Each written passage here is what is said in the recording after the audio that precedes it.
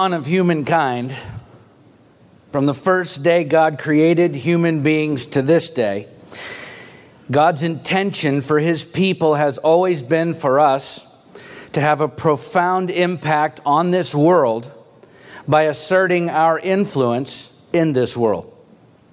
Genesis 1:27 and 28 says, God created man in His own image. In the image of God He created him, male and female. He created them, and God blessed them. And God said to them, be fruitful and multiply and fill the earth and subdue it. There's nothing passive about that statement, is there? As God's people, we're commanded to actively and intentionally and consistently exercise our influence to bring about change in this world. Jesus said to His followers, you are the salt of the earth. But if the salt has lost its taste, how shall its saltiness be restored? It is no longer good for anything except to be thrown out and trampled under people's feet. And then He said, you are the light of the world. A city set on a hill cannot be hidden, nor do people light a lamp and put it under a basket, but on a stand, and it gives light to all in the house. In the same way, let your light shine before others so that they may see your good works and give glory to your Father who is in heaven. Matthew 5:13 through 16, which means we promote and advance His fame, His glory in everything that we say and do every day of our lives, so that the light of His truth would shine so brightly through us that others would be able to see clearly the way to Jesus Christ. And interestingly, every time we find God's people failing to do that, you see it all throughout Scripture. Every time God's people fail to do that, it is because they have allowed themselves to be influenced by this world rather than being an influence in this world. And look, when God's people allow themselves to be more influenced by the world than they are actually influencing the world around them, that is when the church becomes ineffective, fruitless. Instead of taking spiritual ground for the kingdom of God through influence and change, we actually give up ground through complicity with the culture around us. According to the Apostle Paul, we become captive to philosophy and empty deceit, according to human tradition, according to the elemental spirits of the world, and not according to Christ. Colossians 2:8. Jesus said it's like those who hear the word, but the cares of the world and the deceitfulness of riches and the desires for other things enter in and choke the word, and it proves unfruitful. Mark 4:18 and 19. Okay? You can bring about change through influence to the culture around you, or you can be changed by the influence of the culture around you. And that choice, by the way, is yours alone. Right? And so throughout history, we find the church at its best when it is bringing about change by influencing the culture around it for the cause of Christ. And the same is true for the individual Christian as well. Those who have had the greatest impact in this world have done so because of the influence they have been able to exercise, some of them even while under tremendous persecution and pressure from a world that is often very hostile toward God's people, because that is how God hardwired us from the beginning. You see, we're supposed to be agents of change in this world. And in fact, if you belong to God today, if you are a follower of Jesus Christ, whether you realize it or not, you already have that spiritual DNA inside of you. You already have the ability within you to bring about very real change in the hearts and minds of other people in this world through the influence of the Spirit of God who's living inside of you. And listen, God created you for that very purpose, to glorify Him by bringing about change in this world. And yet it is always interesting to me when you're talking to other Christians about making disciples of Jesus Christ, and invariably someone will say, well, Pastor, that's not really my gifting. That's not really my calling. Well, actually, that is your gifting, and that is your calling. If you're a child of God, then you have been uniquely and specifically gifted and called to make disciples of Jesus Christ. That is true of every single believer. And so just to be clear, listen, if you are not actively making or attempting to make disciples of Christ in your life right now, then you are actively rejecting the call of Christ in your life right now. I'm sorry if that's offensive, by the way, but there's really no nice way to say it. We are either influencing those around us for the cause of Christ, or we are being influenced by those around us for the cause of this world. There really is no middle ground. There is no neutral zone between the kingdom of God and the kingdoms of this world. There is only a battle zone. And every morning when we wake up, we have to decide which side of that battle we're going to be on. Right? Passivity, by the way, choosing not to commit either way is choosing the way of the world, which is the very struggle we find the Israelites in our story today, as we continue our sermon series working our way through the book of Judges. Last week we covered the first 5 verses of chapter 2, which establishes the pattern for the Israelites throughout the rest of the book, the pattern of allowing themselves to fall under the influence of the pagan culture around them, and then being disciplined by God, and then repenting and coming back to God, only to repeat that pattern again. And then the remainder of chapter 2 really just sets up the story for the rest of the book by first reiterating the death of Joshua, which we've already covered, and then by explaining that the Lord raised up judges throughout this period in Israel's history to save them from their enemies. But again, there was this cycle where after a period of peace, the Israelites would once again allow themselves to be so influenced by the Canaanite culture around them that they ultimately turned away from God over and over again, suffering because of their disobedience, until the Lord would raise up another judge from among them who would save them and bring them back to a period of peace, only to start the cycle over again. It was a cycle that ultimately lasted well over 300 years. And so that's where we're going to pick the story back up this morning at Judges chapter 3 at the beginning of that cycle. And we'll begin by reading together the first 6 verses and hopefully see what we can glean about the influence that God created us, His people, to have in this world. Let's read it together. Judges chapter 3. Verses 1 through 6. Now these are the nations that the Lord left to test Israel by them. That is, in all Israel who had not experienced all the wars in Canaan. It was only in order that the generations of the people of Israel might know war, to teach war to those who had not known it before. These are the nations, the 5 lords of the Philistines, and all the Canaanites and the Sidonians and the Hivites who lived on Mount Lebanon. From Mount Baal Hermon as far as Lebo Hamath, they were for the testing of Israel, to know whether Israel would obey the commandments of the Lord, which He commanded their fathers by the hand of Moses. So the people of Israel lived among the Canaanites, the Hittites, the Amorites, the Perizzites, the Hivites, and the Jebusites. And their daughters they took themselves for wives, and their own daughters they gave to their sons, and they served their gods.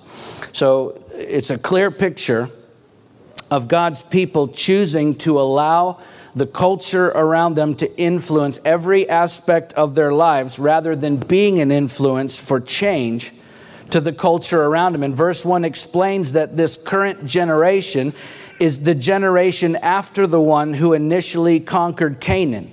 So the Israelites who are now living in the promised land had never actually experienced a war. And so God uses the disobedience of the previous generation who failed to completely drive out the inhabitants of Canaan. He uses the product of the previous generation's disobedience to teach some very hard lessons to the current generation, namely the importance of influence and how profoundly powerful it is when God's people understand that we were created not for passivity, not for compromise, not to quietly blend in with the culture around us so that everyone will hopefully approve of us or like us. No, God was about to teach his people some very difficult lessons so that we would forever understand that we were created to be agents of change in this world. People who actually influence the culture around us by living radically different lives than the ones the world expects us to live. So verse 2 says that it was only in order that the generations of the people of Israel might know war, to teach war to those who had not known it before. We're going to come back to that startling verse in just a moment. But first, just to paint the picture of exactly what the Israelites were up against. Verse 3 describes the nations that Israel would ultimately have to confront if they were going to fulfill their purpose as God's agent of change in this world. First, you have the five lords of the Philistines. Okay, the Philistines were not native to Canaan. They're described in the ancient Hebrew as Pelishti. They were sea people who immigrated from Crete to the western seacoast of Canaan from the 12th to 11th centuries BC, by the way, leaving a trail of ruins in their wake. In fact, they originally tried to settle in Egypt, but Ramses III defeated them in about 1190 BC, and so the Egyptians ruled over them for a time in southwest Canaan until the mid-12th century BC, when they finally drive the Egyptians out, and then they formed a federation of 5 major city-states called the Philistine Pentapolis, which consisted of Ashdod, Ashkelon, Ekron, Gath, and Gaza. Okay, so the point being, these were people of war. Right? And to make matters worse for the Israelites, the Philistines had a monopoly on iron forging in all of Canaan. As described in 1 Samuel 13, we have a surplus of archaeological evidence of Philistine military superiority, not only in the coastland of Canaan, but in the interior cities as well. We've unearthed Egyptian wall carvings and Palestinian pottery collections that attest to a very strong ethnic distinctiveness which separated them from all of the other inhabitants of Canaan as a people of war and a people of cultural influence. And then in addition to the Philistines, you had all the Canaanites, which is a catch-all phrase to describe all of the non-Jewish residents of Palestine who were scattered throughout Canaan. We already saw in chapter 1 the wholesale moral and religious depravity of Canaanite culture, who, along with every type of sexual deviation that you do not want to imagine, they killed and cannibalized their own children and drank their blood. Right, then you had the Sidonians, who were the remnant of the original Canaanite pagan population, and then finally the Hivites, who were a non-Semitic people closely related to Gibeon, who were ultimately conscripted by Solomon to build the temple. And so if you look at the locations of all of these people groups on the map, you find the Philistines in the southwest, the Sidonians in the northwest, the Hivites in the northeast, and the bulk of the rest of the Canaanites in the southeast. The Israelites, who were supposed to be set apart by God in this promised land, were living in Canaan with zero military battle experience at this point and utterly surrounded by distinctively pagan cultures, many of whom were expertly schooled, highly equipped, and experienced in the art of war. And by the way, they hated the Israelites. And yet the disposition of this new generation of Israelites toward their neighbors was one of passivity. They were completely unresistant to the influence of the pagan cultures around them, to the point they had actually adopted those cultures as their own, unwilling to fight the battles they were called by God to fight. And so God's response was to protect the Israelites from any kind of discomfort or hardship or oppression or pain, so that they would never have to face any uncomfortable battles in their lifetime. Now, that's not actually true. That's not it at all. God's response to the Israelites' lack of willingness or resolve to influence anyone and lack of backbone to fight any battles, his response was to absolutely surround and overwhelm them with people and cultures who were committed to their demise. Why? So that the generations of the people of Israel might know war, to teach war to those who had not known it before. Look, from God's people then to God's people today, we were never intended to go through life without having to face any discomfort or hardship or difficult confrontation. In fact, God created you to fight great battles. And do you know how God teaches us to fight? By sending us into situations where we have no choice but to fight or be defeated. Okay? God teaches us to fight battles in our lives by sending us into battles in our lives. Of course, we're not called today to take up swords and wipe out our enemies the way the Israelites were called to do in Canaan. For though we walk in the flesh, we're not waging war according to the flesh. For the weapons of our warfare are not of the flesh, but have divine power to destroy strongholds. We destroy arguments and every lofty opinion raised against the knowledge of God, and take every thought captive to obey Christ, being ready to punish every disobedience when your obedience is complete. Make no mistake about it. We were not created to be a passive people. No, we were created to fight great battles in this life, to stand up against every argument and every lofty opinion raised against the knowledge of God in our culture, so that we would have great influence in the lives of men and women who are around us every single day. Otherwise, if we choose to be passive, if we choose not to fight for the sake of the gospel of Jesus Christ, we become captive to philosophy and empty deceit, according to human traditions, according to the elemental spirits of the world, and not according to Christ. Okay, listen.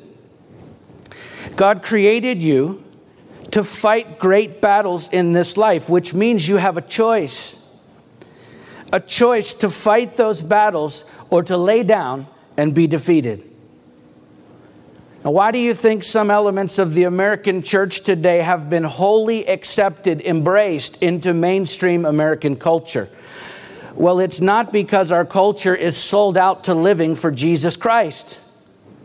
No, it's because there's a significant portion of the American church today that has sold itself out to the pressures of popular culture. Right? We've chosen to be passive. We've chosen not to fight for the sake of the gospel because we're more concerned about making people like us than we are about making disciples. Amen. But listen, if we as the church are not actively making or attempting to make disciples of Christ in our lives right now, then we are actively rejecting the call of Christ in our lives right now.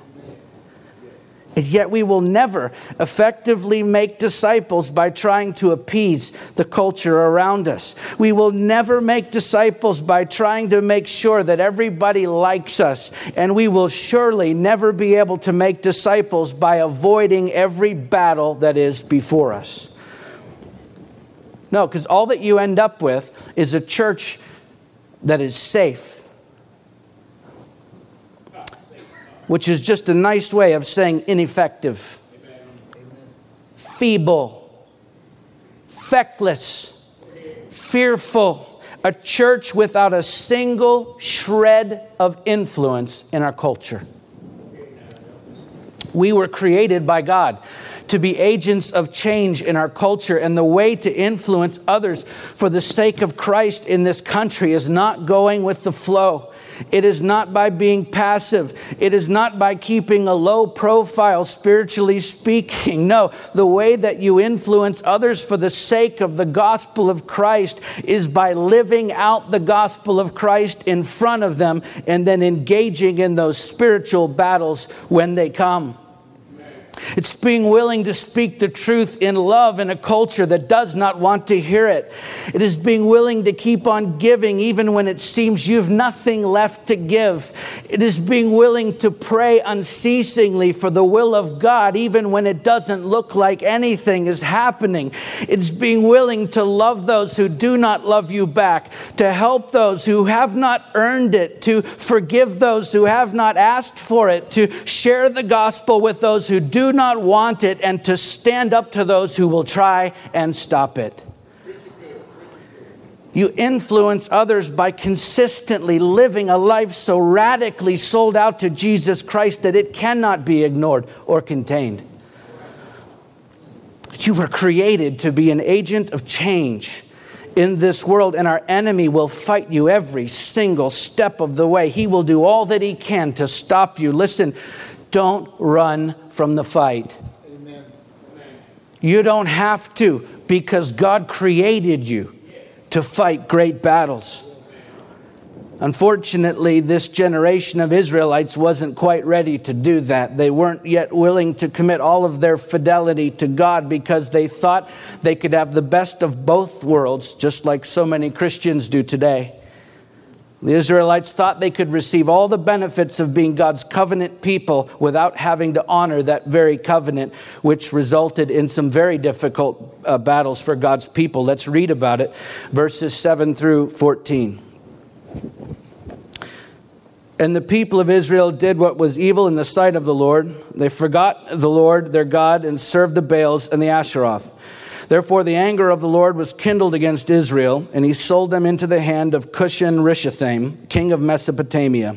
The people of Israel served Cushan-Rishathaim 8 years, but when the people of Israel cried out to the Lord raised up a deliverer for the people of Israel, who saved them, Othniel, the son of Kenaz, Caleb's younger brother. The Spirit of the Lord was upon him, and he judged Israel. He went out to war, and the Lord gave Cushan-Rishathaim, king of Mesopotamia, into his hand, and his hand prevailed over Cushan-Rishathaim. So the land had rest 40 years. Then Othniel, the son of Kenaz, died. And the people of Israel again did what was evil in the sight of the Lord. And the Lord strengthened Eglon, the king of Moab, against Israel, because they had done what was evil in the sight of the Lord. He gathered to himself the Ammonites and the Amalekites and went and defeated Israel. And they took possession of the city of palms, that would be Jericho. And the people of Israel served Eglon, king of Moab, 18 years. So the Israelites forget the Lord their God. If you read that passage in the ancient Hebrew, it also means to ignore or to disregard. So they claim to belong to the God of the Hebrews while simultaneously serving the gods of the Canaanites. We have ancient Ugaritic texts recently discovered in modern-day Syria that describe Asheroth as a prominent fertility goddess in Canaanite mythology. She was said to be the wife of the high god El and mother of 70 other gods. And although she was represented in their culture by nothing more than a wooden pole, this Canaanite fertility cult was powerfully seductive to the Israelites, as attested to in many Hebrew inscriptions that we have dating all the way back to the period of the monarchy that speak about Asheroth. So rather than influencing the culture around them once again, the Israelites allow themselves to be influenced by the culture around them. And the results are disastrous. They're taken captive. They're oppressed to the point they have no way to exert any influence in the culture at all anymore. They no longer have a voice to speak into anyone's life. That is until they pray. When they finally cry out to God in humility, there's much debate, by the way, among scholars as to whether or not they were actually repentant. But in any case, God acts on their behalf. In his great love and mercy for his people, he responds. He delivers them by raising up a judge to save them and to reestablish them and their place once again in this world. And so all is well again. That is until they are made comfortable again. Once they're safe, once they're secure, once they're prosperous, they stray from God all over again, and the cycle is repeated, which seems utterly ridiculous when you simply sit down and read through it in one sitting, until you consider that, first of all, these events were taking place across generations of time? And secondly, how many of us are guilty of the very same kinds of cycles in our own lifetimes? We stray from God when we become more impressed with our culture than we are with Him. And so we begin to pursue created things more than we pursue the Creator, until something goes wrong and the life we thought we had by the tail all of a sudden doesn't make sense anymore. And then we find ourselves crying out to God, looking for answers. The truth is, sometimes the battles that we fight in this life are by our own making. And yet even at that, God is merciful and faithful to see us through it, especially when we cry out to Him in humble repentance. So don't avoid the battles when they come, whether by His design or by yours. If staying on track with God or getting back on track with God means you have to fight a battle, don't run from it. Because you were created to fight great battles. Let's continue in the story now as God raises up another judge on behalf of His people. Verses 15 through 25. Then the people of Israel cried out to the Lord, and the Lord raised up for them a deliverer, Ehud, the son of Gera, the Benjamite, a left-handed man. The people of Israel sent tribute by him to Eglon, the king of Moab. And Ehud made for himself a sword with two edges, a cubit in length, and he bound it onto his right thigh under his clothes. And he presented the tribute to Eglon, king of Moab. Now Eglon was a very fat man. And when Ehud had finished presenting the tribute, he sent away the people who carried the tribute. But he himself turned back at the idols near Gilgal and said, I have a secret message for you, O king. And he commanded silence, and all his attendants went out from his presence. And Ehud came to him as he was sitting alone in his cool roof chamber. And Ehud said, I have a message from God for you. And he arose from his seat. And Ehud reached with his left hand and took the sword from his right thigh and thrust it into his belly. And the hilt also went in after the blade, and the fat closed over the blade, for he did not pull the sword out of his belly, and the dung came out. Then Ehud went out into the porch and closed the doors of the roof chamber behind him and locked them. And when he had gone, the servants came, and when they saw that the doors of the roof chamber were locked, they thought, surely he's relieving himself in the closet of the cool chamber. They waited until they were embarrassed. But when he still did not open the doors of the roof chamber, they took the key and opened them, and there lay their Lord, dead on the floor. So verse 12 says that the Lord strengthened the king of Moab against Israel. It's the same verb, by the way, that's used in Ezekiel 30:24, where the Lord strengthens the king of Babylon against Egypt. And so just as a side note, and then we'll get back to the story. Listen, it should bring us tremendous comfort today, knowing that in these days of nuclear powers and rogue nations being led by fascist, godless, and seemingly unstable, unreasonable leaders, that our God still controls and orders the destinies of nations. He still guides and directs and even overrules the decisions made by world leaders as He sees fit. God is sovereign. God is in control. And so He strengthens Eglon, the king of Moab. The Moabites, by the way, were actually relatives of the Israelites. They were descendants of Abraham's nephew Lot. And their kingdom was a mountainous tract of land situated on the eastern shore of the Dead Sea. And along with the biblical accounts of Moab, we have a wealth of archaeological evidence in ancient writings, most notably the Mesha Stele, which is an inscribed stone. It's often called the Moabite stone from 840 BC, which actually describes the Moabite victory over Israel. And so in their misery and humility, the Israelites cry out to God once again, which of course is the theme throughout the book of Judges. And in response, God raises up another judge, a man named Ehud. And I'm telling you, this guy is the stuff that legends were made of. Unbelievable courage, nerves of steel, total commitment to his cause, and an ironclad resolve to see his purpose through all the way to the end. And so he makes a small concealable sword for himself and straps it to his right thigh, which is a very significant detail because Ehud was a Benjamite. He was from the tribe of Benjamin. And the reason that matters is because the name Benjamin in the Hebrew literally means son of the right hand, which is to say right-handed.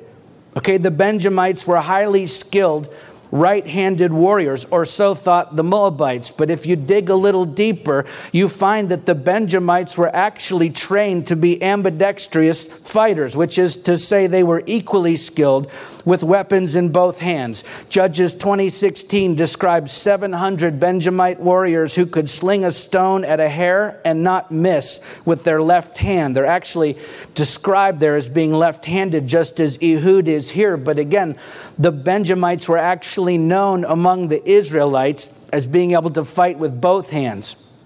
In 1 Chronicles 12:2, they're described as bowmen and could shoot arrows and sling stones with either the right or the left hand. They were Benjaminites.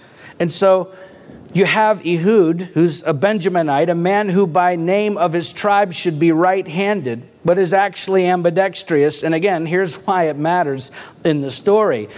Because if a right-handed warrior wanted to conceal a small blade on his thigh, first of all, he would probably strap that to the inside, if small enough, of his left thigh.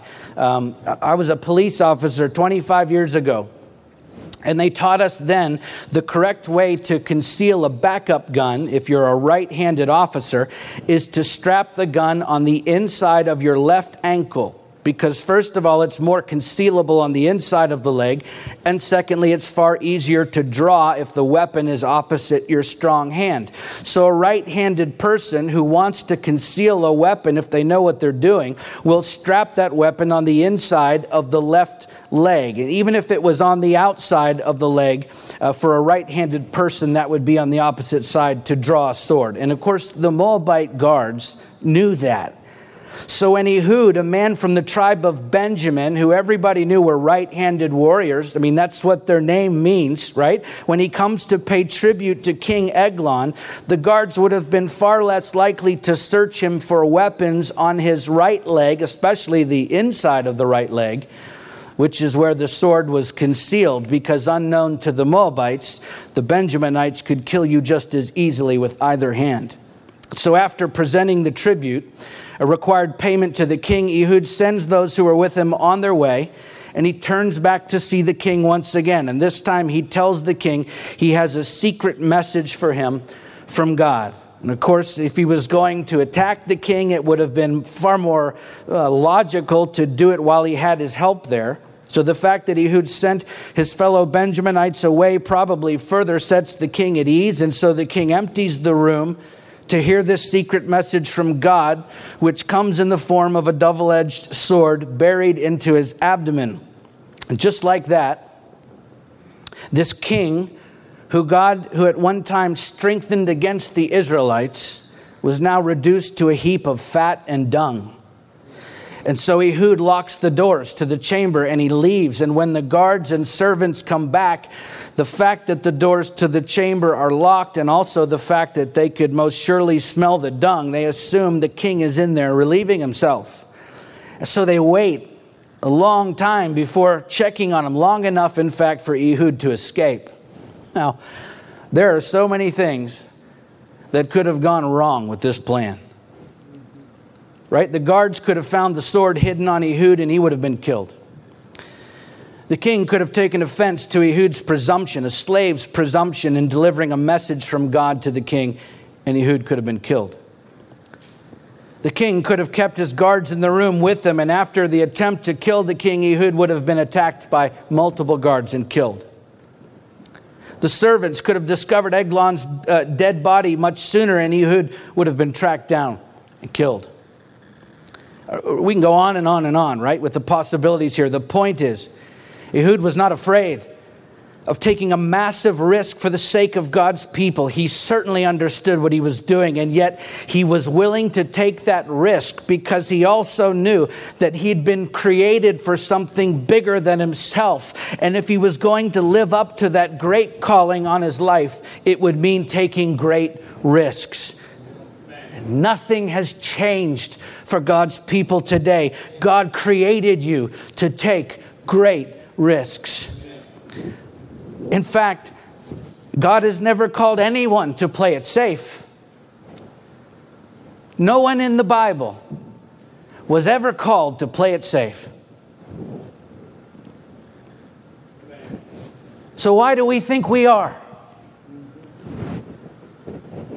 This may come as a surprise to some of you, but you're not called to play it safe.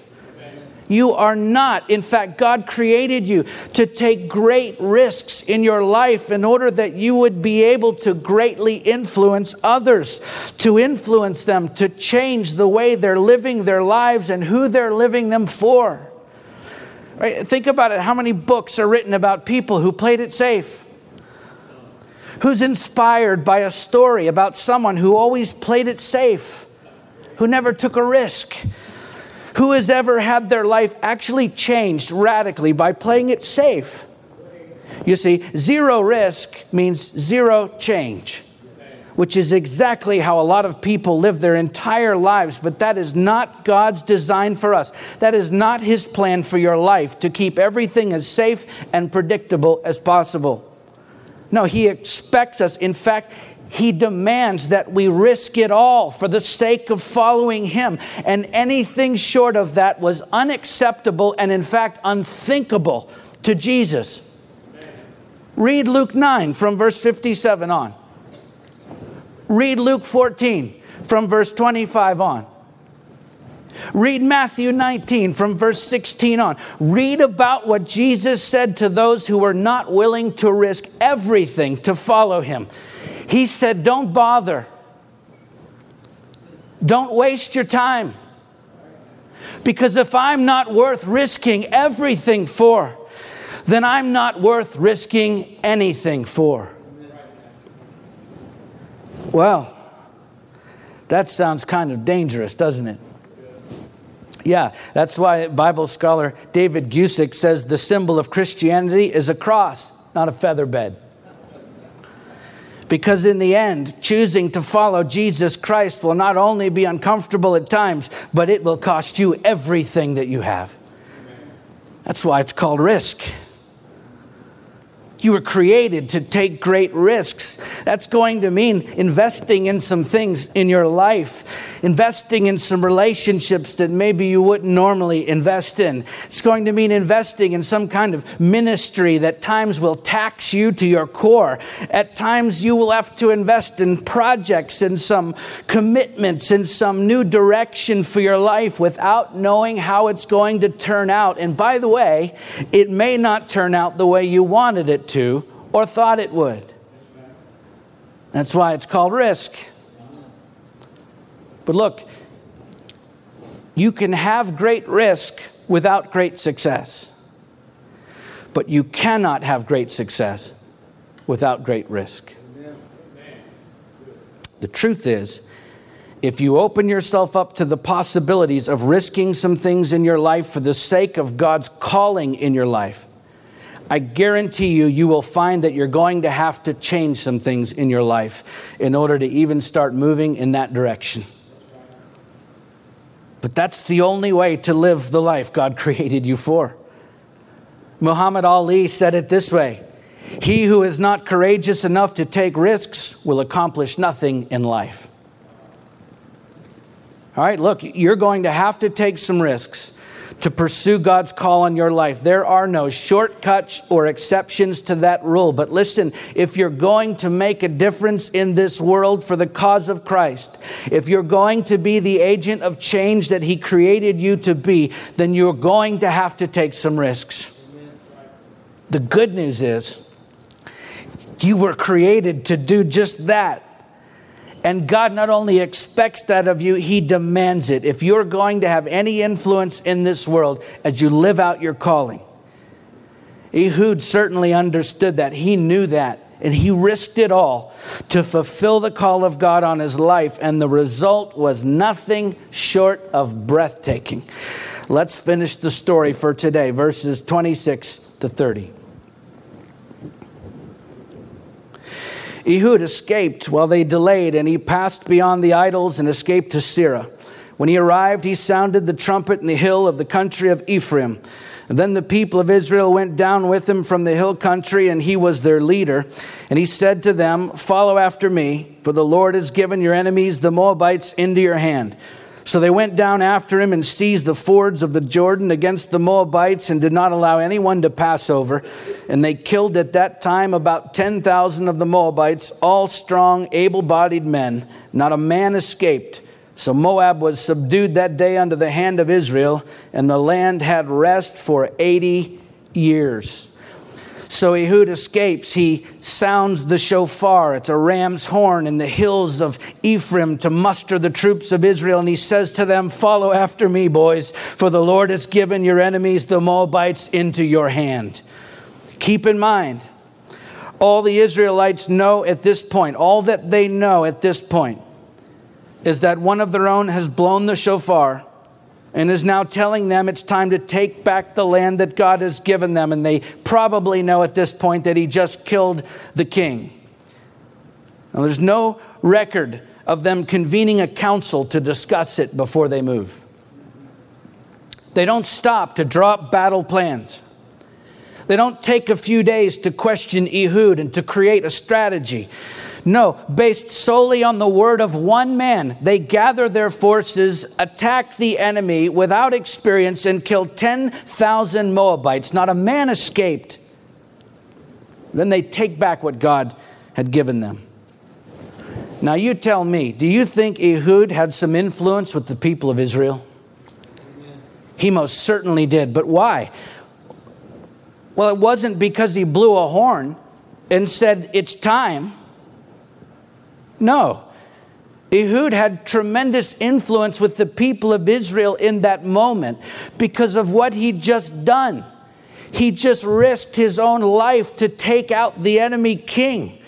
Ehud had influence because of the example that he'd just become for the Israelites. And listen, likewise, God created you to be a great example for others. How you live your life out in front of others, what you're willing to give, what you're willing to risk, the example that you set for other people creates influence in your life that you were meant to wield as an agent of change in this world. Think about it. What was the difference between these two nations from the day before Ehud killed the king to the day of the assassination? What was the difference? What changed in that 24-hour period of time? One dead man. That was the only real difference. The army of the Moabites that overtook the Israelites to begin with was the same. The ability of the Moabites to oppress the Israelites was the same. The strength and the culture of the Moabites was the same. The proximity of the Moabites to the Israelites was the same. What changed? One man has been killed. That's it. And yet in that one act, Ehud exercised such tremendous influence over the rest of Israel that it resulted in a profound change of destiny. For 2 generations of Israelites, for 80 years, the longest period of peace for the Israelites throughout the entire time of the Judges, all because one man answered the call of God. One man decided to be an example to the others. One man chose to be the agent of change that God created him to be, and the ripple effect of that influence changed the lives of 2 generations of an entire nation of God's people. Don't you tell me you can't make a difference in this world. You can, and in fact, God created you to. It comes down to influence. But you cannot expect to influence others. You cannot expect others to change if you're not willing to change yourself. Having influence means setting an example for others to follow. So ask yourself, what example am I setting for those around me right now in my life? What does my life, the way I'm living it, what is it saying to the people who know me, the people who see me every day, my family, my friends, the people I work with, the people I go to church with, my neighbors, my community? What example am I living out in front of others? Because listen, you cannot expect to change others if you're not willing to change yourself. You can't expect to have influence with others if you're not setting an example worth following. And to be clear, every single one of us is called by God to be an agent of change in this world. Jesus commanded each one of us to make disciples. Which means if you're not actively making or attempting to make disciples of Christ in your life right now, then you're actively rejecting the call of Christ in your life right now. And if that is the case for you, if you're not making disciples in your life today, then ask yourself, what example am I setting for others? What influence can I expect to have, right? Listen, I know it's not easy. I know it's risky. At times you're going to have to fight your way through it. Jesus promised us that following Him would cost us everything. But it's okay. Because God uniquely created you for this moment. He created you for this hour to be an agent of change for this generation. You see, when you have the Spirit of God living inside of you, combined with the gifts and the talents that He's woven into your DNA, then you have everything that you need to change the world around you. So all that is left is for you to choose. To choose to be exactly who He created you to be. Let's pray.